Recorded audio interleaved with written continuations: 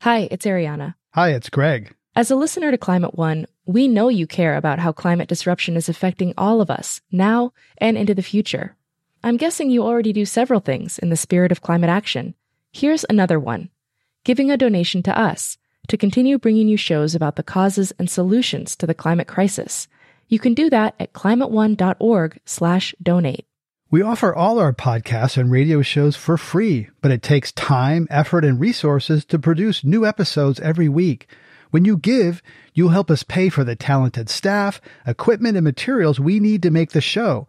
And you'll join a group of other dedicated funders and community supporters who keep Climate One on the air. If you're inspired by the guests and conversations we curate, please consider making a gift today at climateone.org/donate. Thank you for your support, and thanks for listening.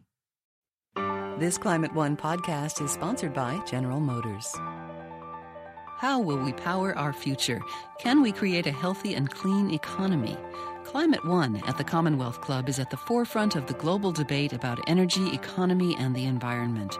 Bringing together the brightest and most provocative leaders of our time, Climate One is the place where big ideas get heard. With thoughtful and insightful discussions on policy, business, science, and culture, Climate One founder Greg Dalton gets to the heart of the matter. It's our future. It's time to come together. I'm Greg Dalton, and today on Climate One, we're discussing getting around a growing Bay Area while also reducing carbon pollution. The economy is thriving. San Francisco streets are more jammed than ever. New condo towers are sprouting all over the city, and roads are blocked for construction of a new subway, the Transbay Terminal, and a lot more. Is gridlock the new normal, or will traffic start moving again when the construction boom ends?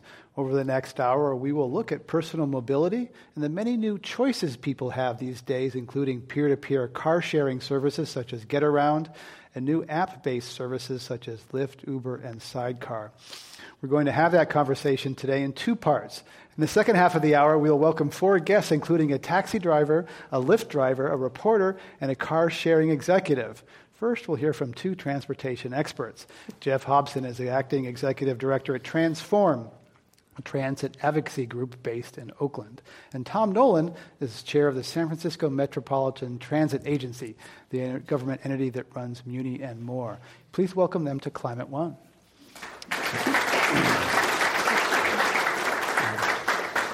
So Tom Nolan, let's begin with you. As the government person here, there's a lot of gridlock in the Bay Area. There always has been. It seems to be a lot more now. When's that going to end?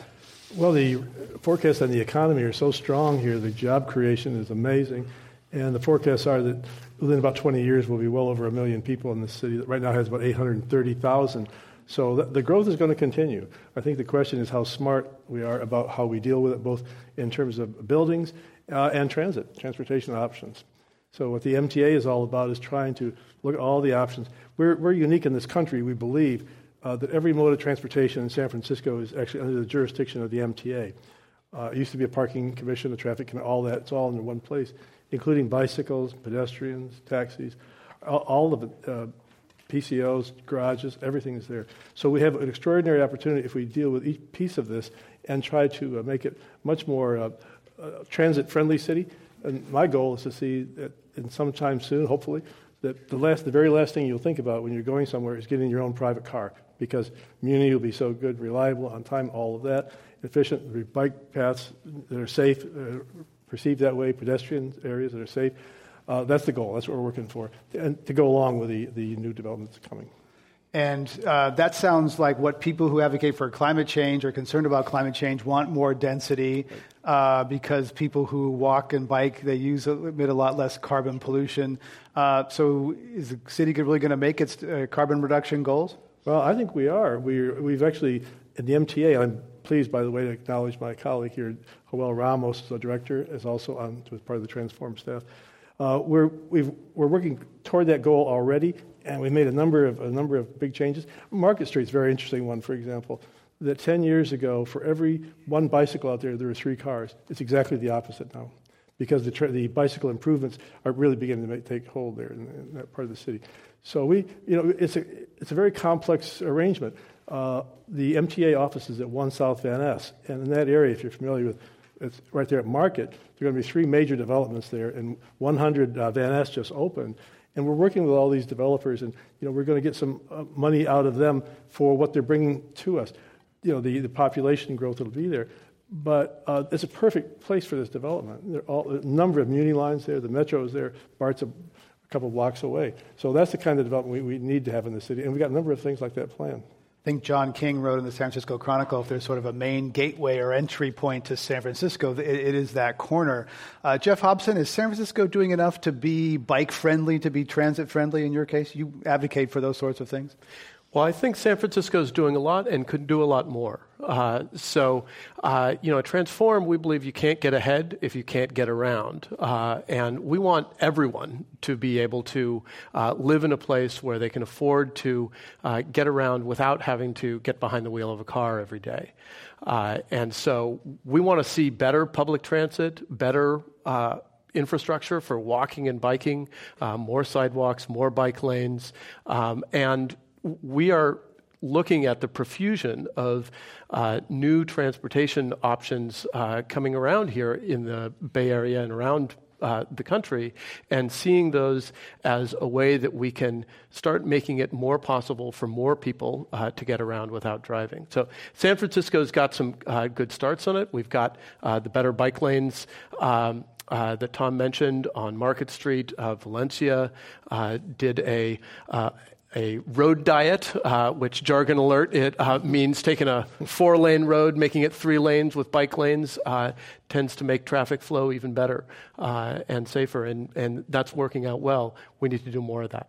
Looking around the Bay Area or even the state, who's doing things really well that you think that San Francisco, the Bay Area, ought to look to for that's the way to do it? I think it's different for different kinds of improvements that need to happen. So for transit, I would say here in the Bay Area, we're doing some of the best things. Certainly, we have the best transit system west of the Mississippi. Now, the people who get on Muni and find that it's packed, or get on BART and see how busy it is. I came over here, got off at Powell. Do we have the only transit system west of the Mississippi? I'm just trying to think. Denver. LA's trying to catch up. Okay. We certainly have the biggest transit system west of the Bay Area, and I submit that we have the best. I'm, a little bit of hometown pride there going on, but I think we have a lot of good assets, and we have a lot of ways to build on them. So one of the things San Francisco is trying to do is build some new bus rapid transit corridors on several of the streets that already have good transit and could use better transit. So we need to do more of that, doing some of the same thing in Oakland and San Jose. Need to do more of that. One thing that's happened recently has been a lot of building in San Francisco. Jeff Hobson, has that happened near transit? Is it happening in the right place? I think that's one of the important things that San Francisco can probably learn from some of the other places around the Bay Area. We need to make sure that more people can live close to transit. And there are a lot of good reasons for that. There are climate reasons for that. There's just quality of life reasons. When you asked at the beginning of the show how many people got here on transit, and then you had the audience asking, hey, wait a minute, I got here by walking, or I got here by biking. There were more people walking or biking than who drove their own cars.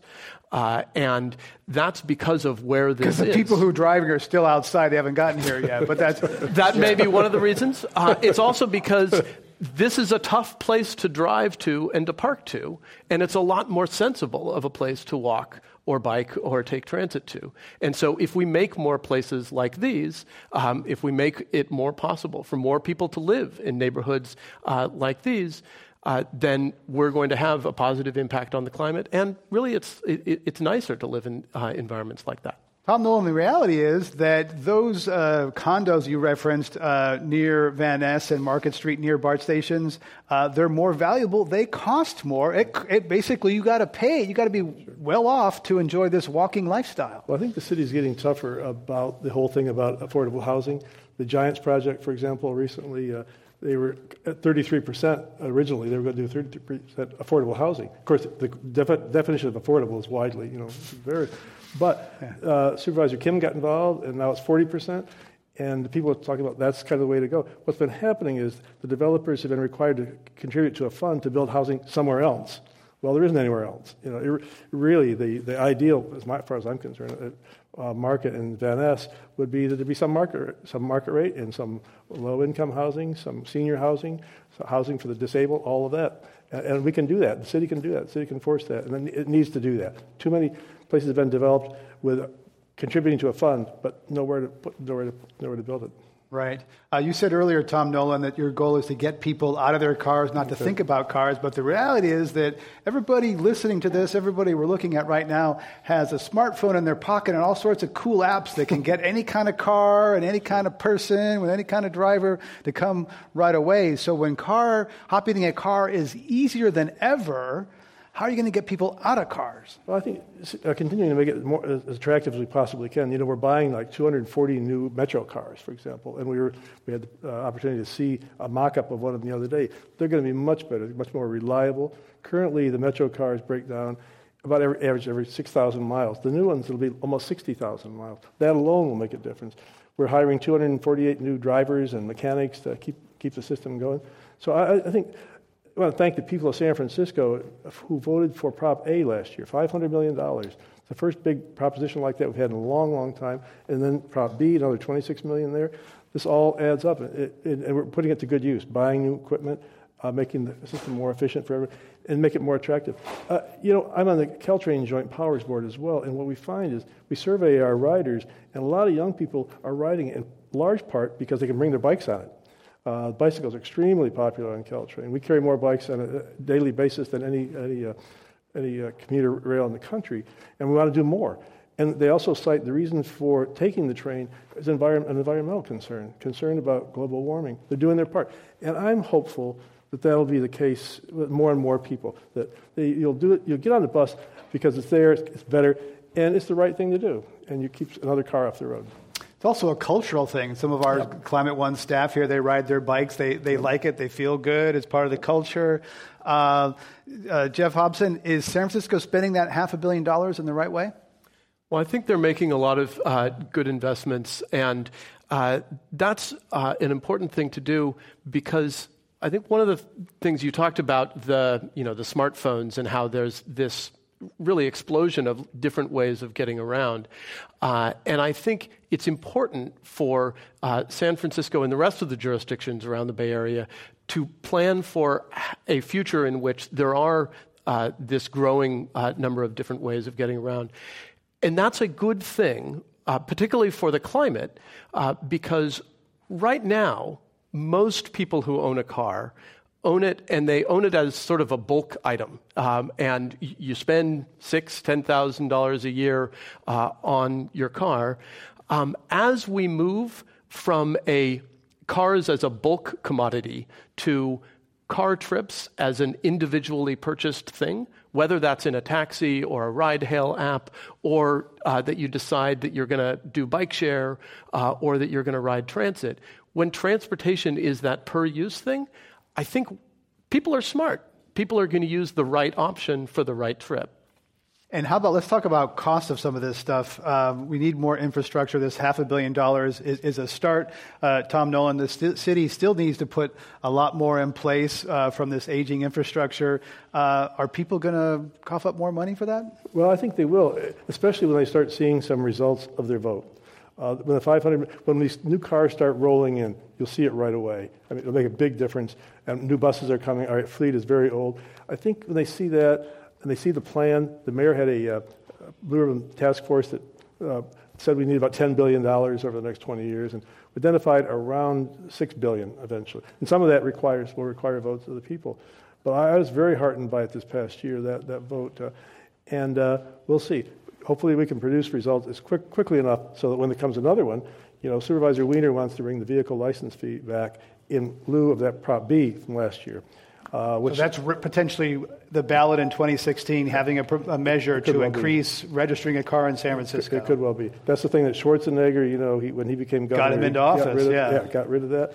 And it's a relatively small amount of money, and it could do an awful lot of good. And that would be more permanent and reliable source of funding than Prop B is, although we're very grateful for Prop B. Jeff, also, Do you think that the money's going to be there, the voters are going to step up? I think that the history in the Bay Area, in any case, shows that when agencies make a good case for transportation funding, that voters vote for it. I happen to remember the stats from 2000 to 2004.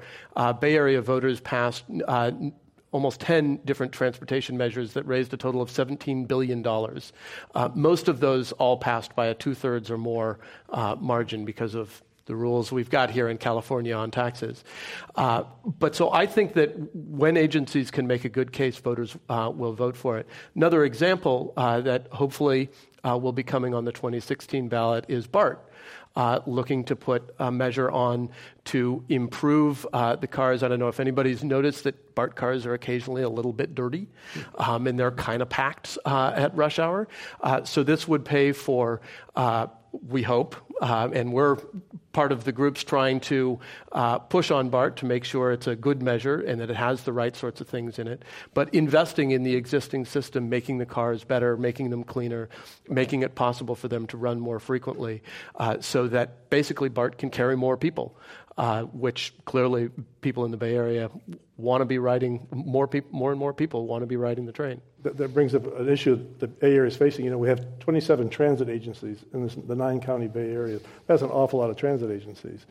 You know, and I've been a regionalist for a long time. There have got to be ways of more and more effective collaboration among these agencies. I mean, everybody buys the same kind of stuff, you know, fuel and all this. And we need to get a sense of urgency about this and really work closer together. The Clipper card's that's a good thing. That needs to go farther than it is right now.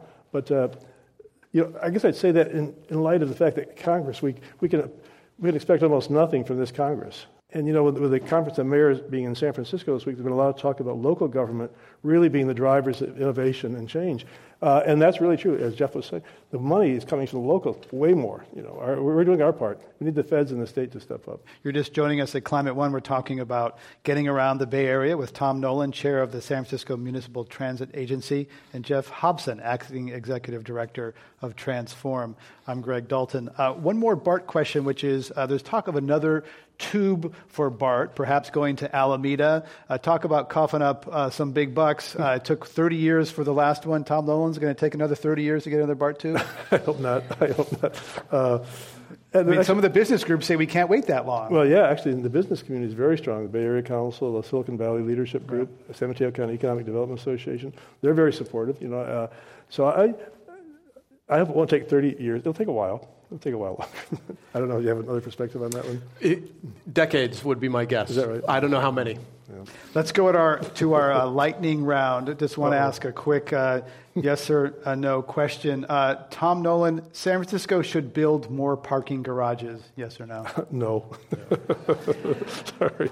Tearing down the 280 freeway in Mission Bay will have unintended consequences. Tom Nolan, yes or no? Yes. Some of them good. Some of them good, some of them not so good. It's one of the mayor's new things, tearing down freeways, tearing down more freeways. We're tearing down dams, we're tearing down freeways. What are we doing around here? Okay. Jeff Hobson, San Francisco planners should have seen gridlock coming when they improved thousands of new housing units. Yes, and they did. I don't see evidence of that, but okay. Okay. Bay Area roads are going to get more crowded, not less, Jeff Hobson. Yes. Okay, that was easy. How do they do for the lightning round? Yep. Keep an eye on hello.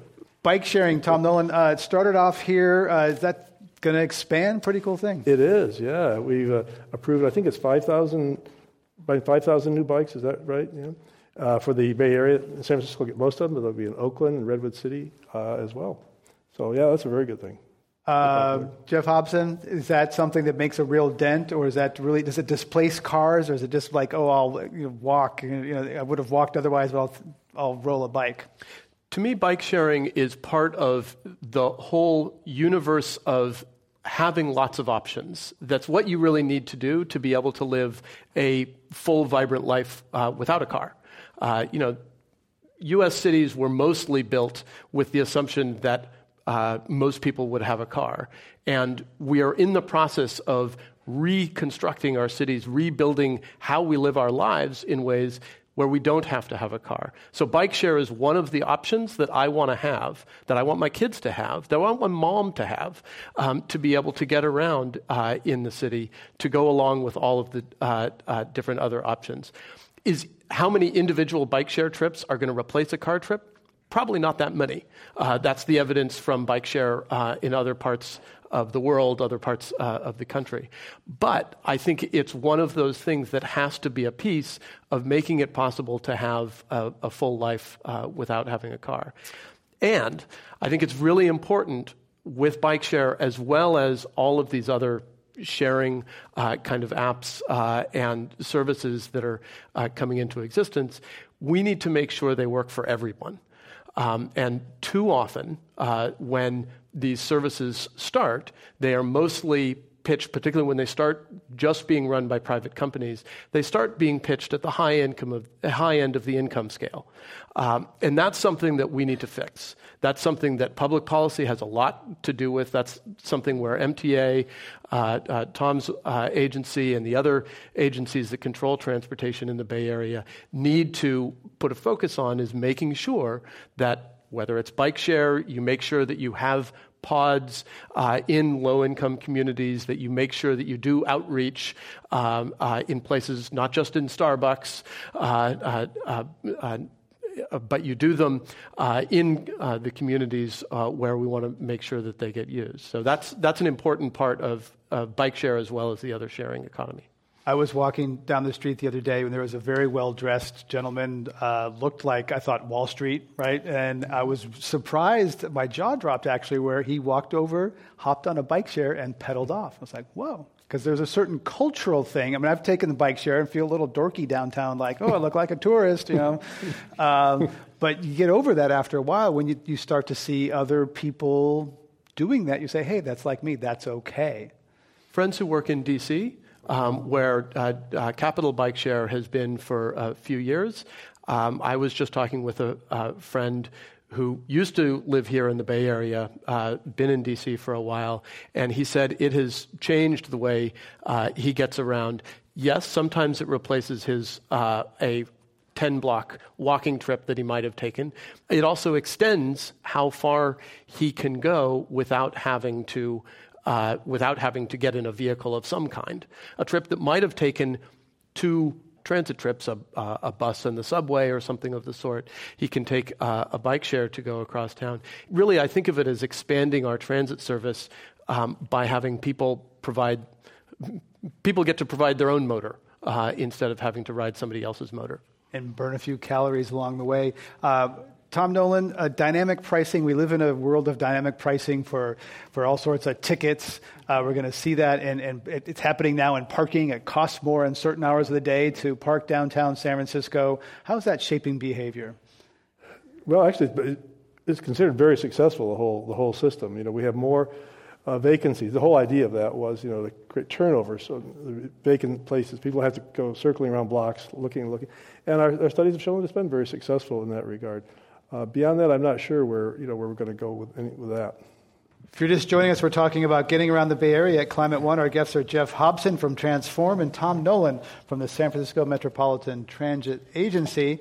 Let's go to our audience question. Welcome.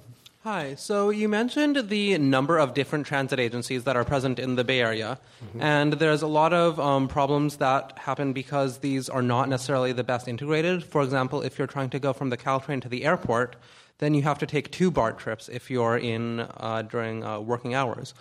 And so is there any talk of forcing some transit agencies to either merge or work together more closely to remedy some of these issues?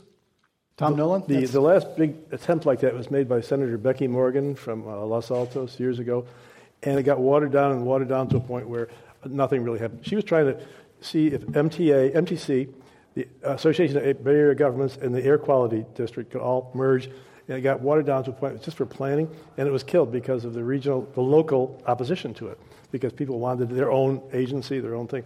It's a worthwhile goal, in my mind, to get agencies working closer together. And there's some signs of it, but we could use a whole lot more than that.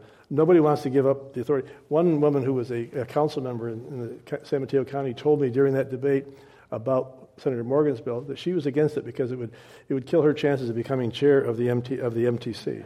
I mean, it's that venal. I mean, you'd think local, but that's a tough one. But I think if you need a sense of urgency about it, a sense of crisis, a sense of leadership, people will come forward and say, yeah, we can do a whole lot better than this. I hope we do.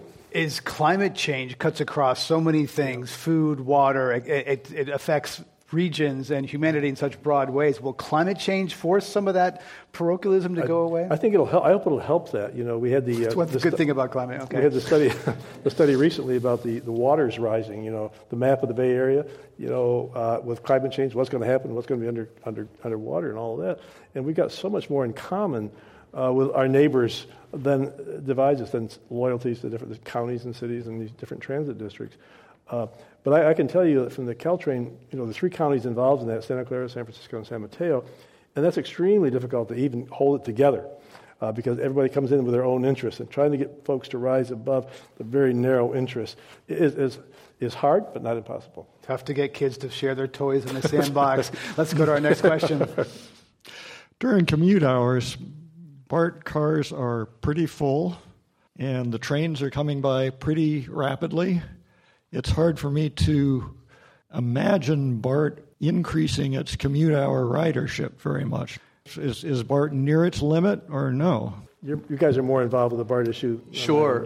Jeff Hobson? Yes, I think that BART does have a capacity to increase its capacity significantly during commute hours. There are a few things that they can do. One of the most important is having all of the trains that come through actually be 10-car trains instead of 8, 9. That would make a difference. They need a new train control system, jargon alert, that can make the trains be able to go more quickly through the tube. Right now, they have to keep a certain amount of spacing so they don't run into each other. With a better control system, they can run them more quickly. The new cars are going to have 3 doors instead of 2 doors on each one. That'll make them quicker to get on and off and get in and out of the stations quicker. So there are a variety of things that BART can do. They're considering putting exits on both sides of the Embarcadero and Montgomery stations, having you be able to get into the trains from both sides instead of just from one side. So there are a variety of things that BART can do to run more people, to be able to move more people through San Francisco. We have to end this portion there with our thanks to Jeff Hobson, Acting Executive Director of Transform, and Tom Nolan, Chair of the Metropolitan Transit Agency in San Francisco, for talking about how we get around a crowded Bay Area. Let's thank them both for this. Thank you. Thank you. And now, here's a Climate One Minute. Here's one trend that could help to reduce urban gridlock. Studies show that the number of young adults with a driver's license is on the decline. There could be any number of reasons that teens have lost interest in getting their wheels, but when Sunil Paul, the founder of Sidecar, was here in 2013, he blamed the smartphone. In the past, the automobile was your key to freedom, your literal key to freedom. You got those keys, and now you could go out and do stuff in the world. But today, my almost 12-year-olds, they've got freedom already. They can talk to their friends. They can have a social life. They don't have to be stuck with their dad all the time because they've got a smartphone. So it's already unlocking a different kind of freedom and mobility. And I think that even when you take it to the point of, I really do need to be able to move around in a city, and I really do need to be able to get groceries, and I really do need to be able to get to a job, all those. That was Sunil Paul, CEO of the ride-sharing service Sidecar. Now back to Greg Dalton and the second half of our live program at the Commonwealth Club. Welcome back to Climate One. We're talking about how we get around the Bay Area in the era of climate change. I'm Greg Dalton, and now we're joined by 4 other guests to talk about how we roll in the Bay Area. Shakib Ayadi is a board member of the San Francisco Taxi Workers Alliance. Joe Fitzgerald Rodriguez is a reporter with the San Francisco Examiner. And Patton Murphy is head of business development and public policy at GetAround, a car-sharing service. And Ozzy Arce is a driver with Lyft. Please welcome them to Climate One.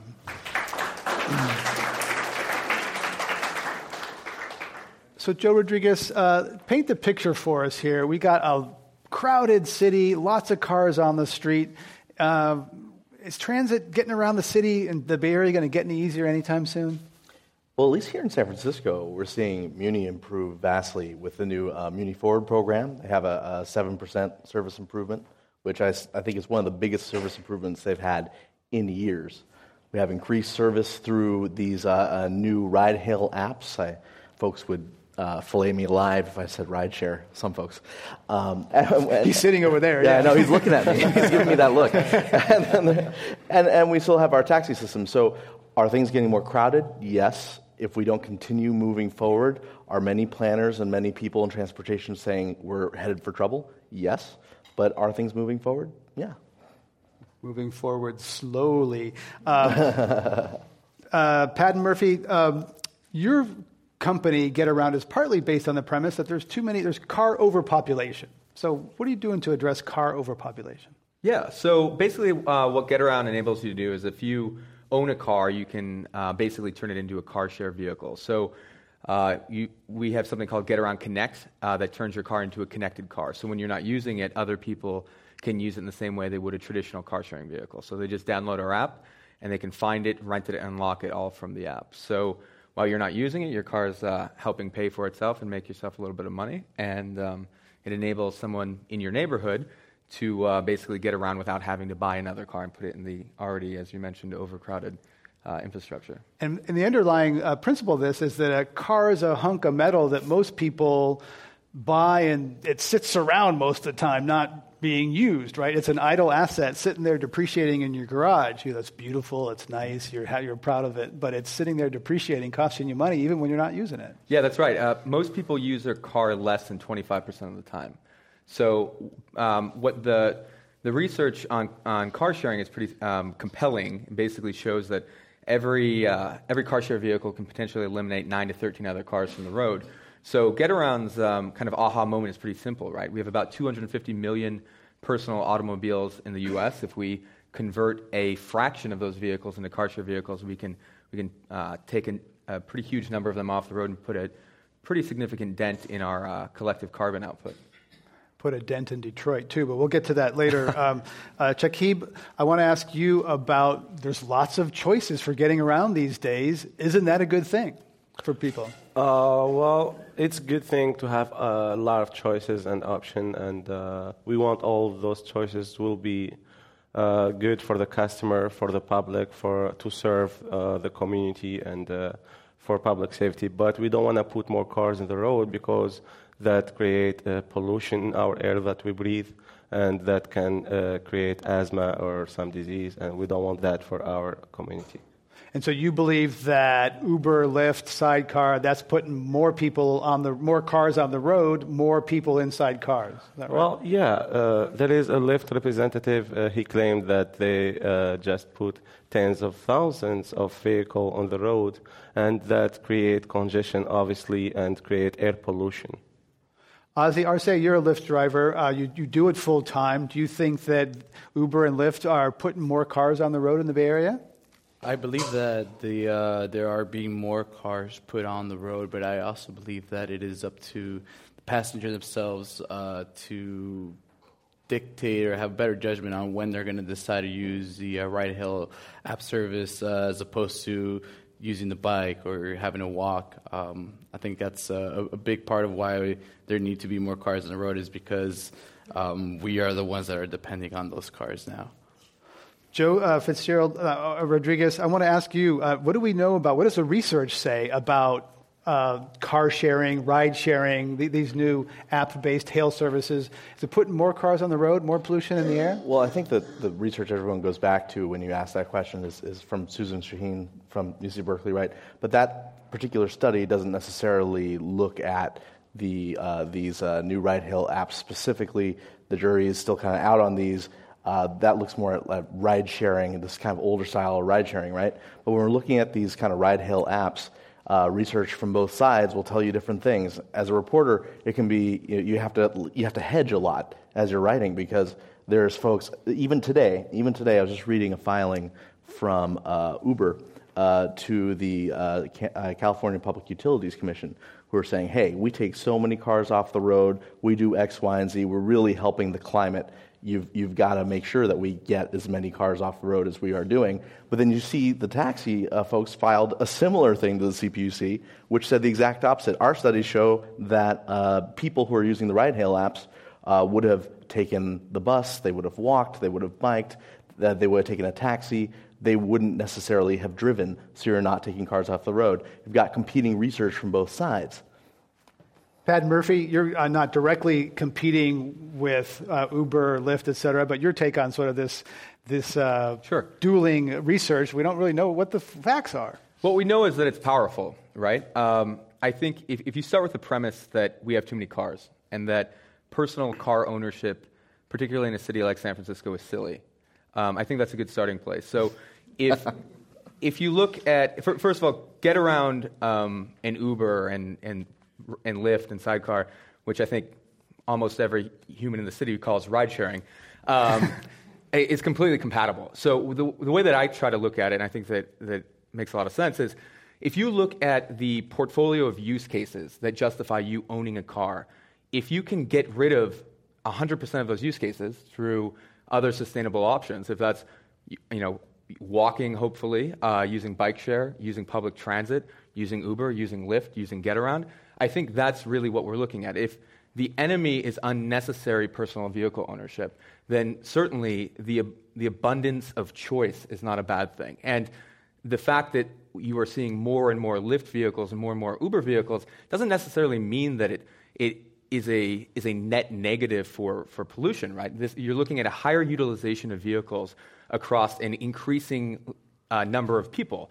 So you already see in these innovative ride-sharing companies, it's not my job to carry their water, but I will, they're already innovating one step further and coming out with Uber Pool and Lyft Line to put more people in those cars rather than less, so that the number of trips are actually shared by more people rather than on a one-off basis. So Getaround actually fits really well into this piece, because when we survey our folks, actually they say that the combination of public transit, ride-sharing, and Getaround enabled them to live car-free. So we take care of that 20 to 30% of the time when you really do need a car to go pick up some groceries or head out of town for the weekend, where public transit, bike share, or an Uber wouldn't make any sense.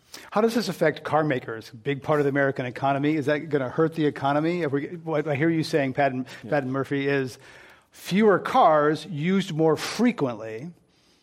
That spells bad news for Detroit. Well, it spells bad news for Detroit in the old model, maybe. I think looking forward, the reality is we have too many cars right now in America. We have too many cars worldwide.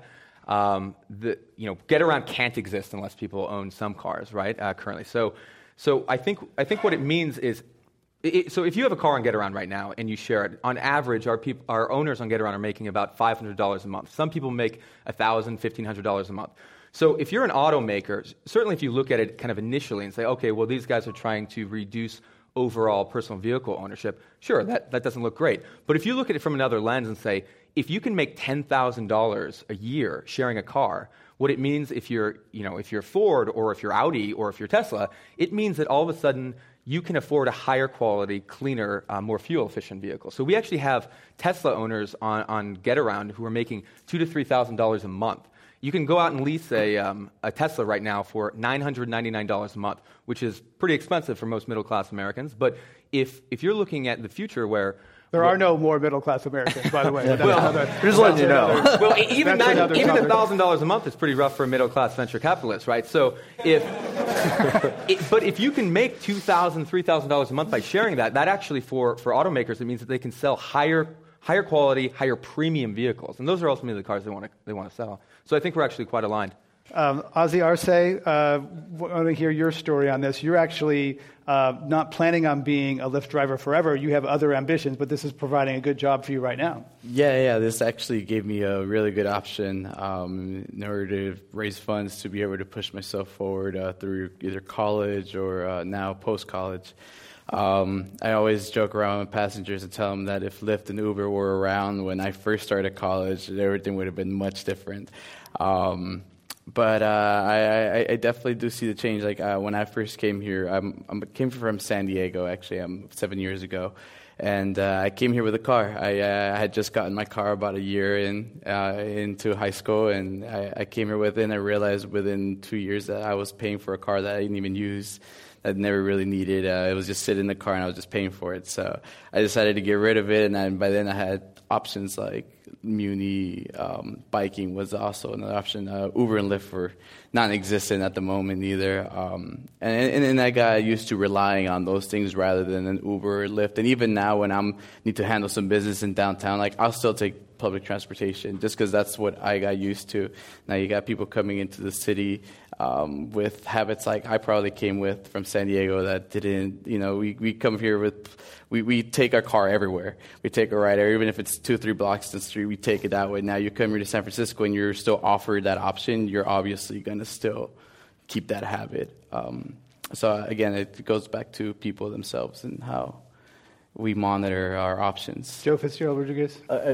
May I say, not just coming from a reporter perspective, but as someone who was born and raised in the city, I didn't own a car until I was 22. Did not own a car, did not even drive a car. I had to get my license then. Because it's just such an alien thing to grow up in San Francisco and need a darn car. You got Muni, you can bike, you can walk. A lot of my friends, we just walk everywhere, and it is so convenient. And San Francisco is finding it more convenient too. We're finding now that the major mode is all alternative forms, and drivers who commute are like 24% alone, and then in the carpool then make up about just under 50% of the city. So it's a trend that's moving. I got a 15-year-old kid. I want you to come over and talk to him about not needing a car and driving. Thank you. You're hip.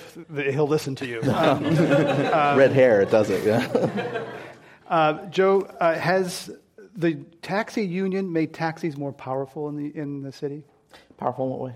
Politically? To defend their industry, their jobs, their livelihood? Well, you would think if they're politically powerful, then, they are somewhat, they have some political power, not our present company excluded. But there was just, funny that you mentioned it, a protest today in front of Uber headquarters. The U.S. Conference of Mayors that that was mentioned earlier, I believe, is in town. Nearly 300 mayors visiting San Francisco, and they're all, that conference was sponsored by Uber. Those mayors are going to go visit Uber headquarters today, and those folks were outside protesting. They're outside protesting all weekend, a little group of taxi drivers with signs. And I don't know, there's 5 or 10 of them outside rallying. I'm not sure anyone talked to them or heard them. And then as far as at the SFMTA, they're there at the board. I'm sure the board members at the SFMTA could tell you are there just about every week pushing for their policies. Sometimes they win, as with a recent win to exempt taxis from being kicked off Market Street, but Uber wanted to also be included in that exemption. They did not win that. And sometimes they lose. Chakib Aidi, what do you want from the regulators in San Francisco? Do you want Uber and Lyft to go away? What are you asking for? What does the taxi drivers want? Well, actually, we want them to be regulated, have the proper registration and the proper insurance for the safety of the public and the bicyclist or pedestrian. We want them to make sure that those drivers are professional, they know their way around, they pay their taxes, and they pay for the taxi stand. And we want the city to know how many number exactly are out there, because they are limited in the streets, and that creates a lot of traffic and a lot of congestion. Joe Fitzgerald Rodriguez, there is a state law requiring $1 million insurance this summer. The state passed a law so that Uber and Lyft and Sidecar have to have $1 million commercial liability. Farmers Insurance now has a rider that people can buy as 8% to your premium if you own your car and you're doing Lyft or Uber on the side. So the insurance question is being addressed. How about some of the other concerns that the taxi industry wants? There are so many concerns, and right now I've been reading them most of all today from the California Public Utilities Commission, all the newest filings that just came in just today, filled with a litany of concerns. Actually, the SFMTA, the Municipal Transportation Agency here in San Francisco, filed a litany of concerns of things that they would like to see change statewide in regulation of Uber. Among them, deeper criminal background checks. tell you a quick story. Syed Muzaffar, the man who drove for Uber and hit that poor little girl, the 6-year-old girl, Sophia Liu, on New Year's Eve 2 years ago, and she died. When she was hit and killed and died, her family still hasn't had a payout from Uber. Syed Muzaffar also was found to have a criminal background in Florida. The police report that I obtained from Florida showed that he was driving over 100 miles an hour into oncoming traffic with his family in the back seat. Now, there is a question as to whether or not criminal background checks should stop people for driving. You know, people with criminal backgrounds are often committed prejudice against and can't get jobs. It's hard for them to keep jobs. But there is a question about whether a man who drove a car 100 miles an hour into oncoming traffic on a Florida highway should be able to drive for Uber. Now, one of the reasons that we found when doing this investigation, and a few different news outlets also did this investigation, that he was able to clear that background check, was Uber's background check is, by law, only allowed to search, I believe, 7 years. The FBI criminal background check that runs through the Department of Justice, which the cab drivers need to use through the live scan system, goes back 100 years into all sorts of jurisdictions. Right now, Uber and taxis and other agencies are debating which system is better. Are there advantages to using the private background check system? Are there advantages to using the Department of Justice system? And that's a debate that's going on right now. That's a huge one. Do you ride Uber and Lyft yourself? I ride every mode of transit in the city for research as a reporter. When I use things personally, I use Muni. Would you put your child in an Uber or a Lyft? There's actually a really interesting question about that right now. The SFMTA is asking the state to have tighter restrictions around minors riding Uber and Lyft. That very thing you're asking. Would I put my child in Uber and Lyft? I don't have a child, so I'm not sure what risks I would take. Fair enough. Ozzy Arce, you have studied criminal justice. Do you know whether you've got a criminal background check to drive Lyft? Did you know they did one on you? Yeah, they did. It actually takes a good 4 or 5 days for you to get a response back on that criminal check. I actually just referred my girlfriend about a week ago, and she's still waiting on her background check response too. Hope it comes back okay. Yeah, I hope so. We'll find out. Hey, honey. I want to thank him, by the way. He picked me up last night. I mean, in a Lyft, and I coerced him, talked him into doing this. So he's been a real support doing this. I want to go to our lightning round and start with Ozzy. And this is a quick answer to the lightning round. Lyft drivers offer mints because they often don't know where they are going. True or false? They offer mints, candy. They offer because they don't know where they're going.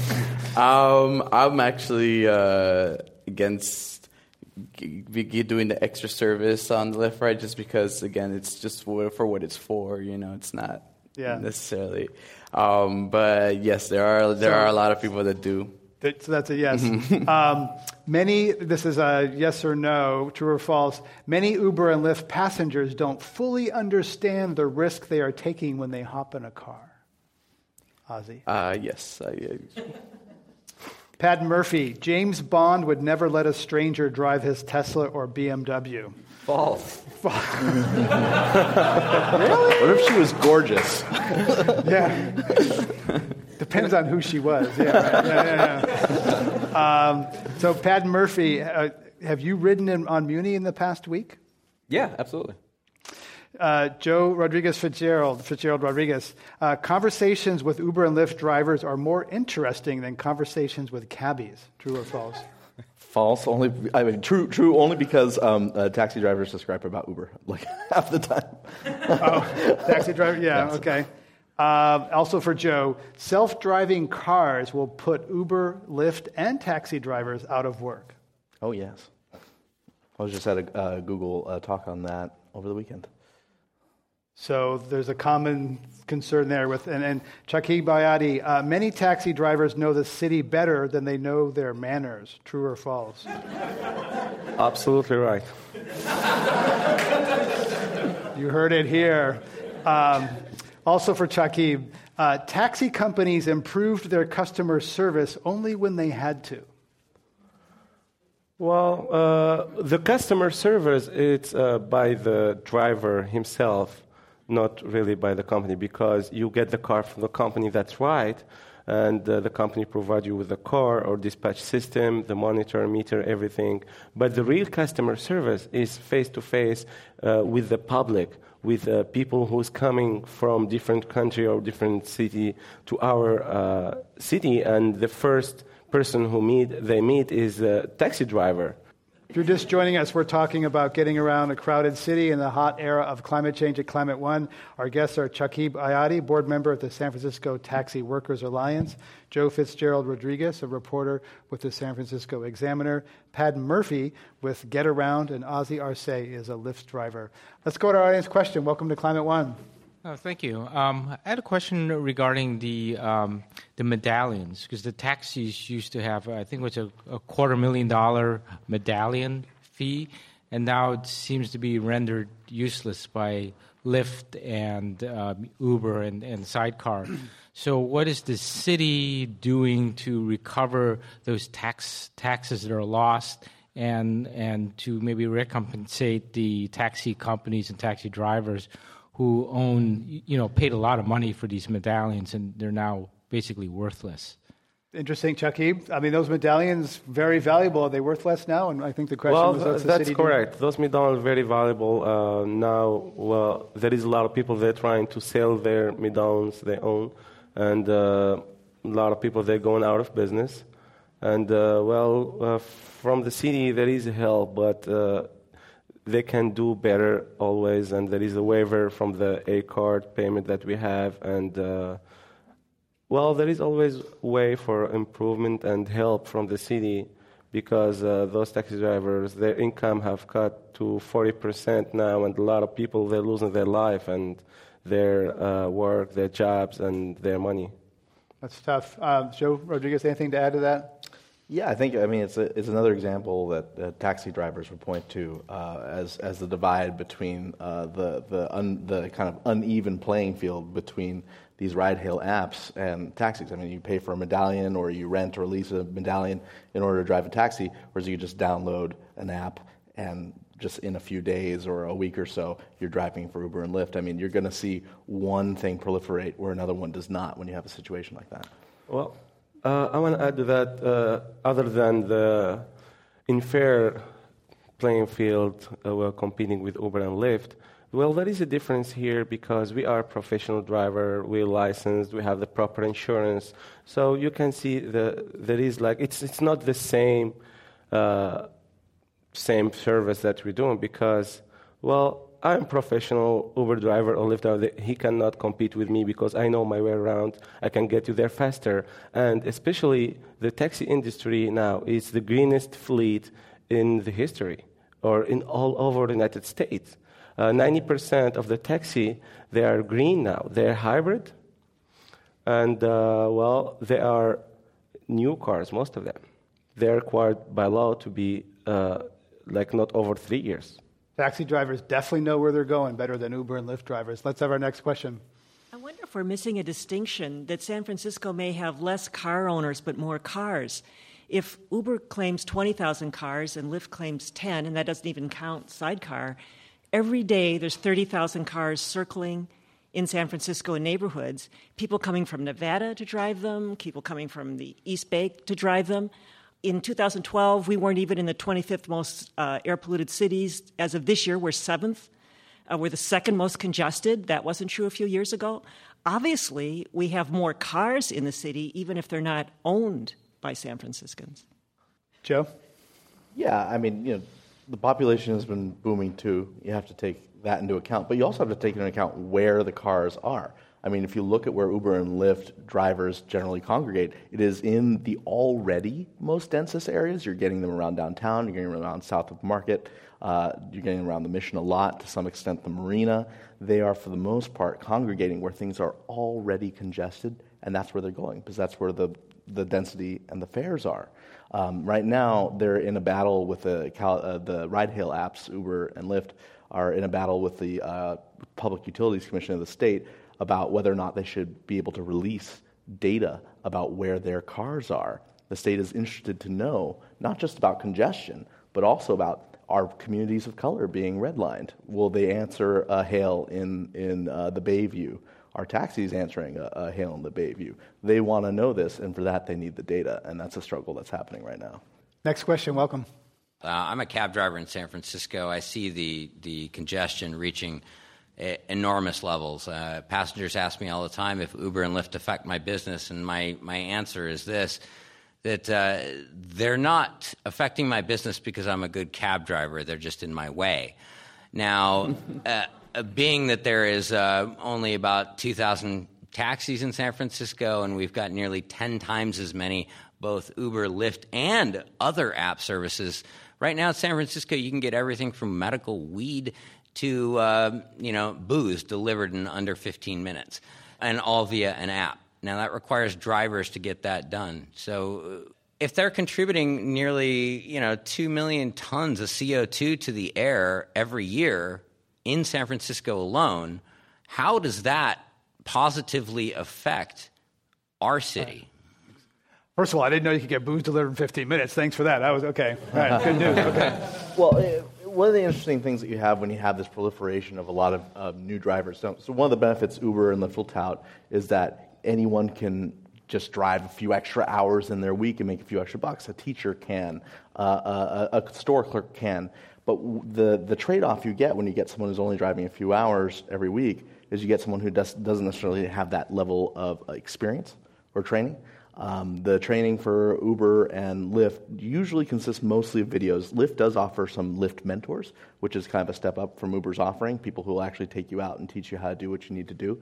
But Uber, for the most part, just has kind of videos online, whereas the taxis provide about a day's worth or a week's worth of the training, depending on what training you're getting. So what you're seeing, and any cop who you're talking to off the record will tell you, is, oh, yeah, man, they're pulling in over here, they're pulling in over there, they're double parking here, they're double parking there. As anyone who knows about the city's fragile system of roads can tell you, is even one stalled car in a lane, a right turn lane, can make all this congestion. It ripples. It has an effect over the entire city and congestion. Let's have our next audience question. Welcome to Climate One.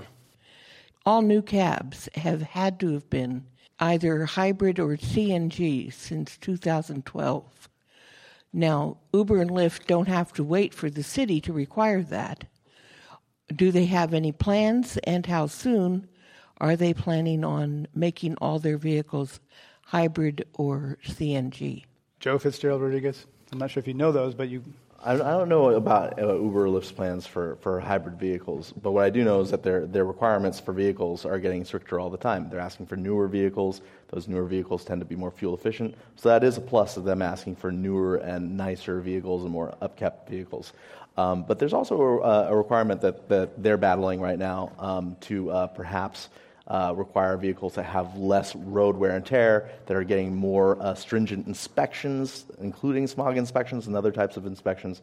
And they're currently in talks about how strict to make those inspections, which can affect that as well.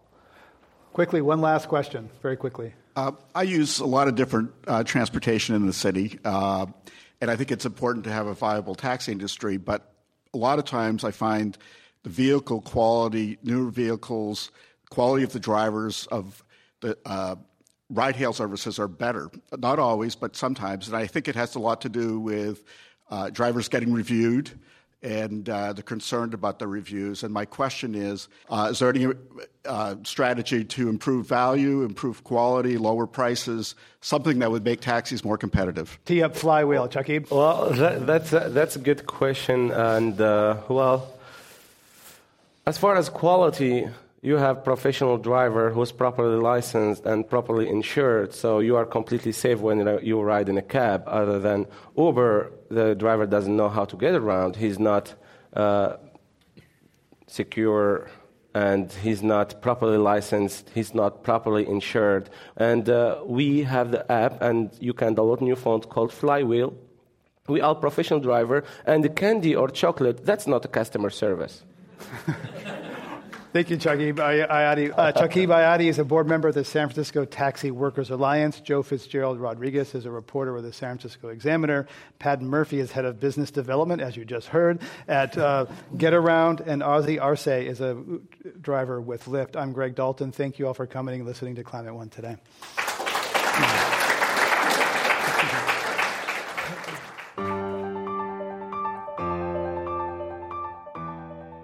Wealth Club of California, a nonprofit and nonpartisan organization. I'm Greg Dalton, the executive producer and host. Jane Ann Chen is the producer, and Alyssa Kerr is our assistant producer. The audio engineer is John Rieger, with help from Will Llewellyn. The Commonwealth Club CEO is Dr. Gloria Duffy.